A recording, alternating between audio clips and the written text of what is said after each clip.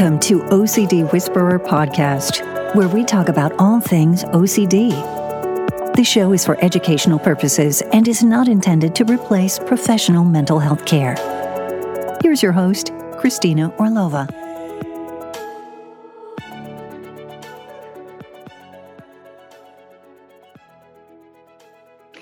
Welcome to OCD Whisperer Podcast. Today I have a very special guest with me, Kelley Franke, and Kelley is a licensed therapist specializing in OCD and anxiety. She received her degree in Pepperdine University, and she uses CBT, mindfulness-based CBT, dialectical behavioral therapy, acceptance commitment therapy, all in her work with her clients with OCD at the OCD Center of LA. But she's also a co-author of the BFRB's subscription series called Reflections on Skin Picking and Hair Pulling. And she's a co-host of Purely OCD podcast on all things OCD. Welcome to the show, Kelley. Thank you so much, Christina, for having me. Thank you. I am super excited that I get to have you today and that we're going to be talking a little bit about a couple of things that have come up quite a bit for listeners, and especially as we're in this holiday season and kind of wrapping up 2021 and heading into 2022, and what another year. I know. Yeah. Hopefully this one will be better. We're crossing fingers. Everybody's crossing fingers. So a couple of kind of bigger questions that I've received, I wanted to address today with you. One of the questions that comes up quite often is people ask, how do OCD symptoms return? And this is a question I think that's, for folks who've either had treatment like ERP, or maybe they did some self kind of guided course, or maybe they haven't even fully quite done it yet, but they feel like things keep coming back. So I think this is a question that comes up a lot, like why and how does the symptoms return? If you can talk to us a little bit about that. Sure. So I think that it's kind of a tricky question because I don't know for me personally if OCD has ever gone entirely. So I assume the question is more geared towards when there's a new flare up, right? Or is that what? That's what I would think. I think, I think in general, there's two things. I think some folks feel like, if I get treatment, then somehow like it will kind of stop. And sometimes people do experience everything subsides and it's kind of quiet and people feel kind of excited, like, okay, like I'm back to my old self. Like everything's good. I got my life back. And then suddenly, bam, right? There's a trigger or there's a flare up or an old theme or a new theme. And so I think there's going to be frustration in that process. And this is kind of a question that keeps coming up of like, oh my God, like why does it keep coming back? Or why does it, why do these symptoms return? Right. So the way I would address it is OCD is a lifelong disorder, which I know people don't like to hear, but it isn't a death wish. It isn't this chronic. There can be remission, of course. And oftentimes if there is treatment, there will be. Right? Like people respond to ERP very well. And, there's so many reasons why OCD could come back. I often see it when there's a huge life transition or trigger like that, like moving, getting married, having children, all the major ones, right? Going to college. Ultimately, we don't really have control over when OCD wants to come back though, right? It's going to happen. It's going to happen. But we can use the tools that we've been taught and what we use, hopefully ongoing, which has kept us in remission to mitigate that next flare up. But that doesn't mean it will ever even come, right? We have no certainty in that either. Mm-hmm, mm-hmm. So that's my experience of it. Yeah. And I wonder too, if as you were talking, I was just thinking about, even if let's say somebody has done ERP, and let's say that things are kind of more quiet and maybe they don't feel like they kind of need to do much planned exposure work or anything. And they're just kind of going about their life. And then, I think one of the things that I definitely have seen sometimes, and I myself have certainly been guilty of doing is, when sometimes you kind of, I'm sure, right? Like you're not paying attention a little bit and then, you kind of like little compulsions creep in. Yeah. Right. And that's how I always tell people there's no such thing as a small compulsion because once you do a little bit of something and then if you're not paying attention and you're absent-minded, before you know it, suddenly you're starting to feel more anxious, more restless, more uncomfortable. Things seem to be escalating a little bit more and a little bit more. And then you're like, oh, wait a minute, whoops. And you might have not even realized that you just started to compulse. Yeah, just compounds. Yeah, so staying vigilant, but I also think it's tricky. I don't want to tell people, you have to do exposure work all the time and be just on guard, because that's also not helpful either, right? So my goal is to help my clients anyways, just that's how they live now, right? Integrate into, I'm going to live a more mindful way and I'm going to be more present, and that it's okay that every once in a while I do slip and I do take, OCD or anxiety takes control of the wheel, but to come back faster and faster each time. Yeah. But for sure, if we're going to get complacent with it entirely and be like, oh, it's fine, the permission giving statements, right? Like one compulsion won't matter. We'll see how that goes if we keep doing it, right? It's going to compound. It's going to make it harder, even harder than it would have been right before that if you had not done a bunch of compulsions. So the next time it comes around, it's going to be 10 times harder to resist it. So yes, being definitely cognizant of the fact that it is a lifelong disorder, and knowing that, you're somebody who has OCD and that your brain tends to do this, and no different than somebody who has, some type of health issue. Is like, okay, I have a health issue. My heart's bad. Okay. So sometimes when I do X, Y, and Z, these things happen, and this is how I handle it. Yeah. And I think part of what I'm also hearing you say, really, it's that accountability piece with yourself, really, right? Just holding yourself responsible for, if you're justifying or giving yourself a lot of permission for things, and then recognizing, that's a really slippery slope. And I love that analogy. It's like, if you're living with, some sort of a medical condition, you'll have to do things just a little differently sometimes, or really also kind of be in a preventative state. And it's kind of like this. It's like, hey, why let things fall apart again and having to feel like it just start completely over, when you can actually be in maintenance mode, or you can be in that preventative mode. And, like if a brain is a muscle, like everything else, like it'll atrophy if you don't use it. So like, let's use it. People with OCD use it too much. Sometimes for sure. But also in ways where it's compulsory versus really, totally. I was just thinking, and it's just a bad joke, but stop being in our head so much, please. Exactly. And I think that, so that's actually a great segue to my next question, which is, and this may be really commonly asked, but I do want to hear your take on it. People ask the question of, why do I have OCD? So, or why does someone have OCD, from just what we currently know in terms of research and understanding how OCD works? What would you say? Well, there's this saying in the psychology world of nurture versus nature, which I know, Christina, you're aware of. But for those of you listening, it's this idea of like, where does a mental disorder come from? Is it from somebody? Is it biological, right? Is it nature? Or is it nurture in like the environment you've grown in? And I think the argument overwhelmingly is it's probably both, right? Biologically, we know it can be passed on in generations, right? Like your chances are higher if your mom has OCD or, your father has OCD, but that doesn't mean it's gonna happen. It's not definitive, right? Mm-hmm. So then there's also the nurture aspect is like, if genetically you are prone and you're already front loaded with that, and then you're living in an environment where you're always anxious and you're always on guard, well, it's going to be a really beautiful explosion of OCD.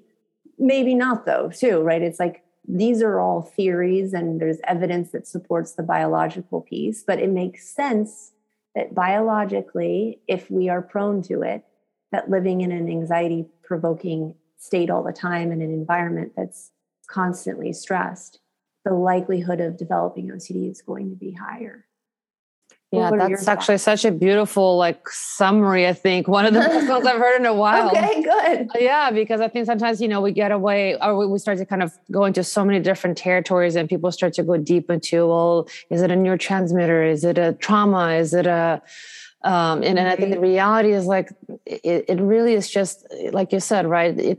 All of those things, yes, they all matter, but it's really, I love that, if you're already born with that predisposition, and if you're also having an environmental component that's constantly in that state of stress and distress, it definitely, your chances are higher that, it can trigger. It only makes sense, right? Yeah. It makes sense. Exactly. And I'm thinking about so many different situations, whether it's, trauma on all levels, sexual, financial, verbal, physical. We're talking about, if you're, in a really bad relationship, or if you're dealing with some intense personality issues, chronic nonstop, and you can't quite get out of things. I mean, all of those kind of situations that we can all think of, are highly, highly stressful. And and can I, I actually do have a follow-up with this, which is, what's your take on, how does stress impact OCD? Not good. But a few things. How does it impact it? Well, when my clients or myself, when I'm having a good streak, let's say, and I feel okay, I'm having intrusive thoughts every once in a while, but they don't bother me as much. But then I'm really stressed, right? I've got, a child and maybe she's out sick, but I still have clients and work I have to do. And, maybe I have a bunch of bills that I have to pay, and all of these things are stacked against me. I'm not sleeping well. So that means I'm not really eating well. So I'm not exercising because I don't have time to get out of the house and go for a jog. That's not a good setup for anybody. Your stress level, now you've reduced your ability to fight a compulsion effectively, right? The chances are I am going to compulse are much higher at that point because I am just reduced entirely. But intrusive thoughts can become more frequent. Sometimes they actually can go away. I'd like to hear your thoughts on that. It's when we're in total fight or flight response, meaning we have to move and everything's on the line, and your brain gets so consumed with the problem in front of you, the real life problem solving, that the intrusive thoughts kind of turn down a little. It's oh, well, of course, because you didn't have time in your brain to sit there and think about it. Yeah. I mean, even as you just said that, I mean, in my personal example, I've been kind of open about it, but, around my birthday in mid-April, found out my mom definitely, has cancer, and it's, stage 3 and advanced and aggressive and all this stuff. Right. So that was one of those where suddenly it's that first phase of shock and just kind of right. Taking it in. Thank you. I'm so sorry. Yeah. Talk about stress. So here's a great example, everybody. Right. Exactly. Right. So here's one where honestly, I don't remember most of May. I was kind of hazy, but then, kind of just doing whatever day to day. Right. But, and by June, I do recall that initial, just because you're so in it, what you just described, and that thing that's just right in front of you, that there were, not only were there no compulsions really, it was just getting through the day. Yeah. But by June, when it's okay, we're now the next step. Then when we, started the first phase of treatment, that's when I noticed, though, it was and I have never really had any major health anxiety OCD. And then suddenly here I am, and I'm fine. I didn't even realize it until I caught myself going, oh my God, I feel this urge. I have to go to the gym, and I have to go run, and then I have to lift these weights. Okay. And then I have to eat clean, and then I have to, I'm wait a minute. And this sounds familiar. Right? Yeah. So I did it for a good week or so, or a little less, but about a week, honestly, before I finally stopped and went, wait a minute, what's going on here? And then I noticed if I didn't go, then I would feel horrible. I'm I feel I have to go. And I was okay, wait a minute. This is that same damn process. I know this. Hold on. I know you. You just changed hats. That's all. Exactly. And I was like, you know what? Nope, we're gonna have that M&M right now, and we're actually not gonna go jogging today. Damn straight you are. Nope, we're not doing it. But that makes perfect sense, right? Right. It's like mom sick. Now you're in fight. You're just in total survival mode, shock. And then now you're getting the dust has settled a bit. And your brain's like, oh, have you ever thought about maybe if you would die? Exactly. So it's stuff like that, right? And that's one of those where already having that predisposition, knowing, like I have a relationship OCD. That's my big one, and perfectionism. But here it is. It's suddenly morphed into this health anxiety piece. And it's still, here and there, like lingers and pops up a little. So I'm like, oh, okay, that's cool. I see it. Right. But that's an example of that nature nurture, right? That biology and environment. And then here it is together. And then in that moment, you're not thinking about it, but then later suddenly, because that's what OCD does. It'll suddenly get sticky and stuck on something. Yeah. And because right now it's so important for me in my life, it's like, my brain is latching onto it. Yeah, that's exactly it. And going back to the very first question, which is why would OCD come back? What are the reasons? Well, it's just we haven't accepted uncertainty in that content area, right? It's like you have in the relationship stuff, but have you with health? No, not until about a week in you did. So yeah, exactly. Yeah. Thank you so much for this conversation and just being real and open. I mean, I think that's the value, and that's at least what I always try to do on my podcast and on the show is, really, really just have real talk, because this is the kind of stuff everybody with OCD deals with, and those kind of recurrent questions that we all get. And even if you've had treatment, you can still come right back to a place of doubting again and complete uncertainty. And sometimes it can feel frustrating and annoying, and you can be even really pissed off about, I know, the resentment. Right. Like, man, right. But then I think, like I always say to folks, don't live there for too long, right? Visit it, feel it, let it pass, and then let's come back. That's such a good point, right? Notice it's there, but don't let it interfere with you getting better now. Exactly. Yeah. So with that, what are maybe any word of hope or inspiration you'd like to leave us with today? Oh, that is a good one. You're not alone. I think living with OCD, it's a lonely disorder, as I experienced it anyways. And I think a lot of other people experience it, especially when sometimes sharing the content can be reassurance seeking, and so it's hard to process out loud with people. But I think there's a sense of community either online or in podcasts, right? Like here, people listening here, maybe they feel a little bit less alone. So you're not alone. These thoughts can be very taboo as well. So the chances are they're not going to share it. But if you hear other people who have similar intrusive thoughts, you're like, hey, wait a minute. I am not the only one. So you're not alone. Yeah. Thank you for that. And if people would like to find you, how can they find you? So I work at OCD LA, and if you wanted to contact me through that, you can email me at kelley@ocdla.com, and it's spelled Kelley. And my Instagram page at Obsessive Compulsive Treatment. And you can also find me at purelyocd.com, which is the podcast I co-host with Lauren Rosen. And we would love to have you on as well, Christina. We had already talked about it. So we'll have to brainstorm something good to pick your brain about. Awesome. Thank you so much. Yeah, that'll be really fun. Yeah, it will be fun. It will be fun. And awesome. Thank you for having me on. Oh my God. Thank you for coming. Yeah. Okay. Bye. Bye.